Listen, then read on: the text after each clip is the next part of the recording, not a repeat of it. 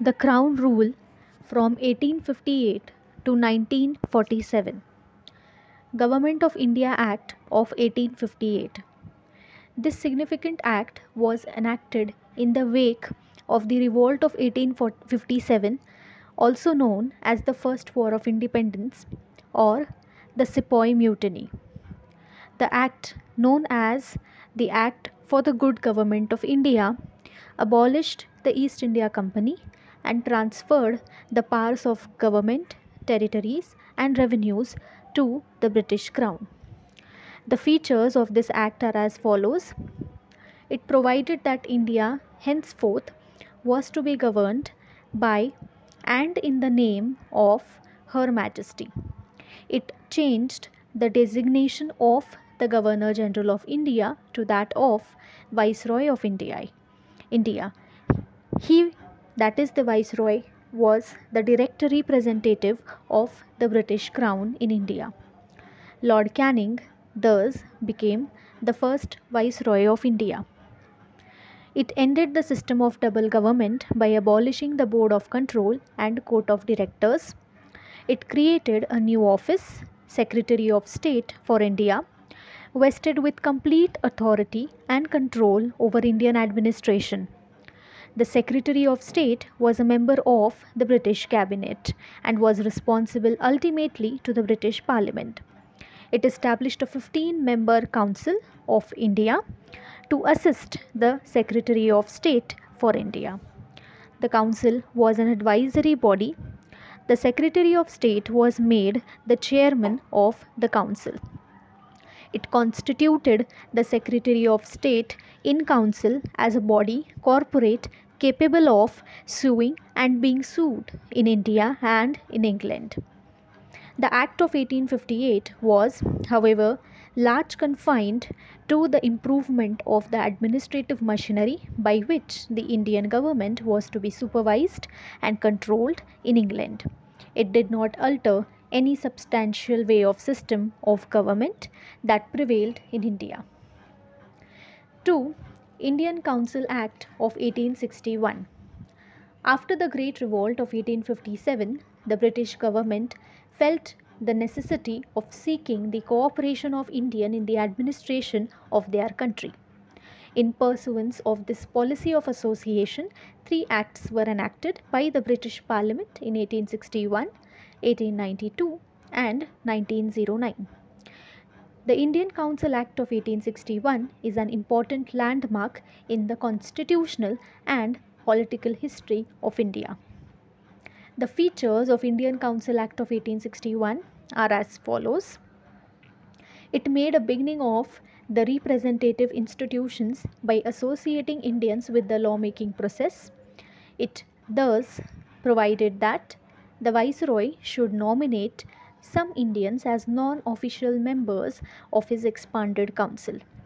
In 1862, Lord Canning, the then Viceroy, nominated 3 Indians to his legislative council, the Raja of Benares, the Maharaja of Patiala, and Sir Dinkar Rao. It initiated the process of decentralization by restoring the legislative powers to the Bombay and Madras presidencies. It thus reversed the centralizing tendency that started from the Regulating Act of 1773 and reached its climax under the Charter Act of 1833. This policy of legislative devolution resulted in the grant of almost complete internal authority and autonomy to the provinces in 1937. It also provided for the establishment of new legislative councils of Bengal, Northwestern Province, and Punjab, which were established in 1862, 1886, and 1897, respectively. It empowered the Viceroy to make rules and orders for the more convenient transaction of business in the Council. It also gave a recognition to the portfolio system introduced by Lord Canning in 1859. Under this, a member of the Viceroy's Council was made in charge of one or more departments of the government and was authorized to issue final orders on behalf of the Council on matters of his department. It empowered the Viceroy to issue ordinances without the concurrence of the Legislative Council during an emergency. The life of such an ordinance was 6 months. 3. Indian Council Act of 1892. The features of this act are: it increased the number of additional non-official members in the central and provincial legislative councils, but maintained the official majority in them. It increased the functions of legislative council and gave them the power of discussing the budget and addressing questions to the executive. It provided for the nomination of some non-official members of the Central Legislative Council by the Viceroy on the recommendation of Provincial Legislative Council and the Bengal Chamber of Commerce.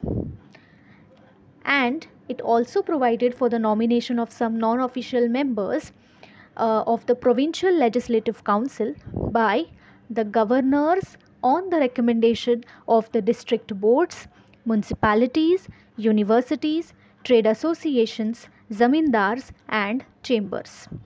The Act made a limited and indirect provision for the use of election in filling up some of the non-official seats both in central and provincial legislative councils. The word election was, however, not used in the Act. The process was described as nomination made on the recommendations of certain bodies. 3. Indian Council Act of 1909.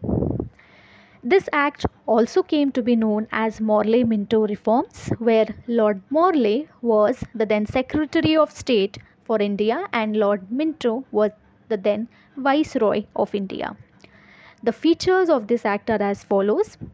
It considerably increased the size of the Legislative Council, both in the central and the provincial legislatures.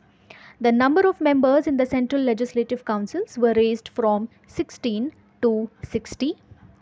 The number of members in the provincial legislative councils were not uniform. It retained official majority in the central legislative council, but allowed the provincial legislative councils to have non-official majority. It enlarged the deliberative functions of the legislative councils at both the central and the provincial level. For example, members were allowed to ask supplementary questions, move resolutions on the budget, and so on. It provided for the first time for the association of Indians with the Executive Council of Viceroy and Governors. Satyendra Prasad Sinha became the first Indian to join the Viceroy's Executive Council. He was appointed as the law member. It introduced a system of communal representation for Muslims by accepting the concept of separate electorates. Under this, the Muslim members were to be elected only by Muslim voters. Thus, the Act legalized communalism, and Lord Minto thus came to be known as the father of communal electorates. It also provided for separate representation of presidency corporations, chambers of commerce, universities, and zamindars. 5. Government of India Act of 1919. On August 20, 1917, British government declared for the first time that its objective was the gradual introduction of responsible government in India. The Government of India Act of 1919 was thus enacted, which came into force in 1921. This act is also known as Montague-Chelmsford Reform. Montague was the Secretary of State for India and Lord Chelmsford was the Viceroy of India. The features of this act are as follows. It relaxed the central control over the provinces by demarcating and separating the central and provincial subjects. The central and provincial legislatures were authorized to make laws on their respective list of subjects. It further divided the provincial subjects into two parts, one transferred and two reserved. The transferred subjects were to be administered by the governor with the aid of ministers, and the reserved subjects, on the other hand, were to be administered by the governor with the help of executive council without being responsible to the legislative council. The dual scheme of governance was known as diarchy. However, this experiment was largely unsuccessful. It introduced for the first time bicameralism and direct elections in the country. Thus, the Indian Legislative Council was replaced by a bicameral legislature considering the upper house, which is known as Council of State, and the lower house known as Legislative Assembly. The majority of members of both the houses were chosen by direct election. It required that the 3 of the 6 members of the Viceroy's Executive Council, other than the Commander-in-Chief, were to be Indian. It extended the principle of communal representation by providing separate electorates for Sikh, Indian, Christians, Anglo-Indians, and Europeans. It granted franchise to a limited number of people on basis of property, tax, or education. It created a new office to the High Commissioner for India in London and transferred to him some of the functions hitherto performed by the Secretary of State for India. It provided for the establishment of a Public Service Commission. Hence, a Central Public Service Commission was set up in 1926 for recruiting civil servants. It separated for the first time provincial budget from the central budget and authorized the provincial legislatures to enact their budgets. It provided for the appointment of a statutory commission to inquire into and report on its working after 10 years of its coming into force. Thus, in November 1927 itself, that is 2 years before the schedule, the British government announced the appointment of a 7-year statutory commission under the chairmanship of Sir John Simon to report on the condition of India under its new constitution.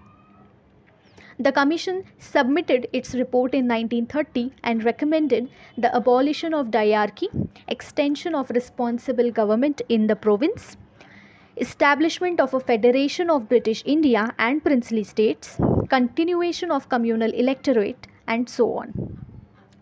To consider the proposal of the commission, the British government convened 3 roundtable conferences of the representatives of the British government, British India, and Indian princely states.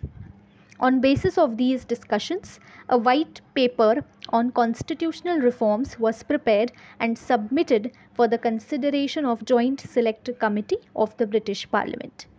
The recommendations of these committee were incorporated with certain changes in the next Government of India Act of 1935. In August 1932, Ramsay MacDonald, the British Prime Minister, announced a scheme of representation of the minorities which came to be known as the Communal Awards. The award was not only continued separate electorates for Muslims, Sikh, Indian Christians, Anglo-Indians, and Europeans, but it also extended separate electorates to the depressed classes, that is the scheduled caste. Gandhiji was distressed over this extension of the principle of communal representation to the depressed class and undertook fast unto death in Yeravda jail, Pune, to get the award modified. At last, there was an agreement between the leaders of the Congress and the depressed class leader Dr. Babasaheb Ambedkar. The agreement, known as Pune Pact, retained the Hindu joint electorate and gave reserved seats to the depressed classes.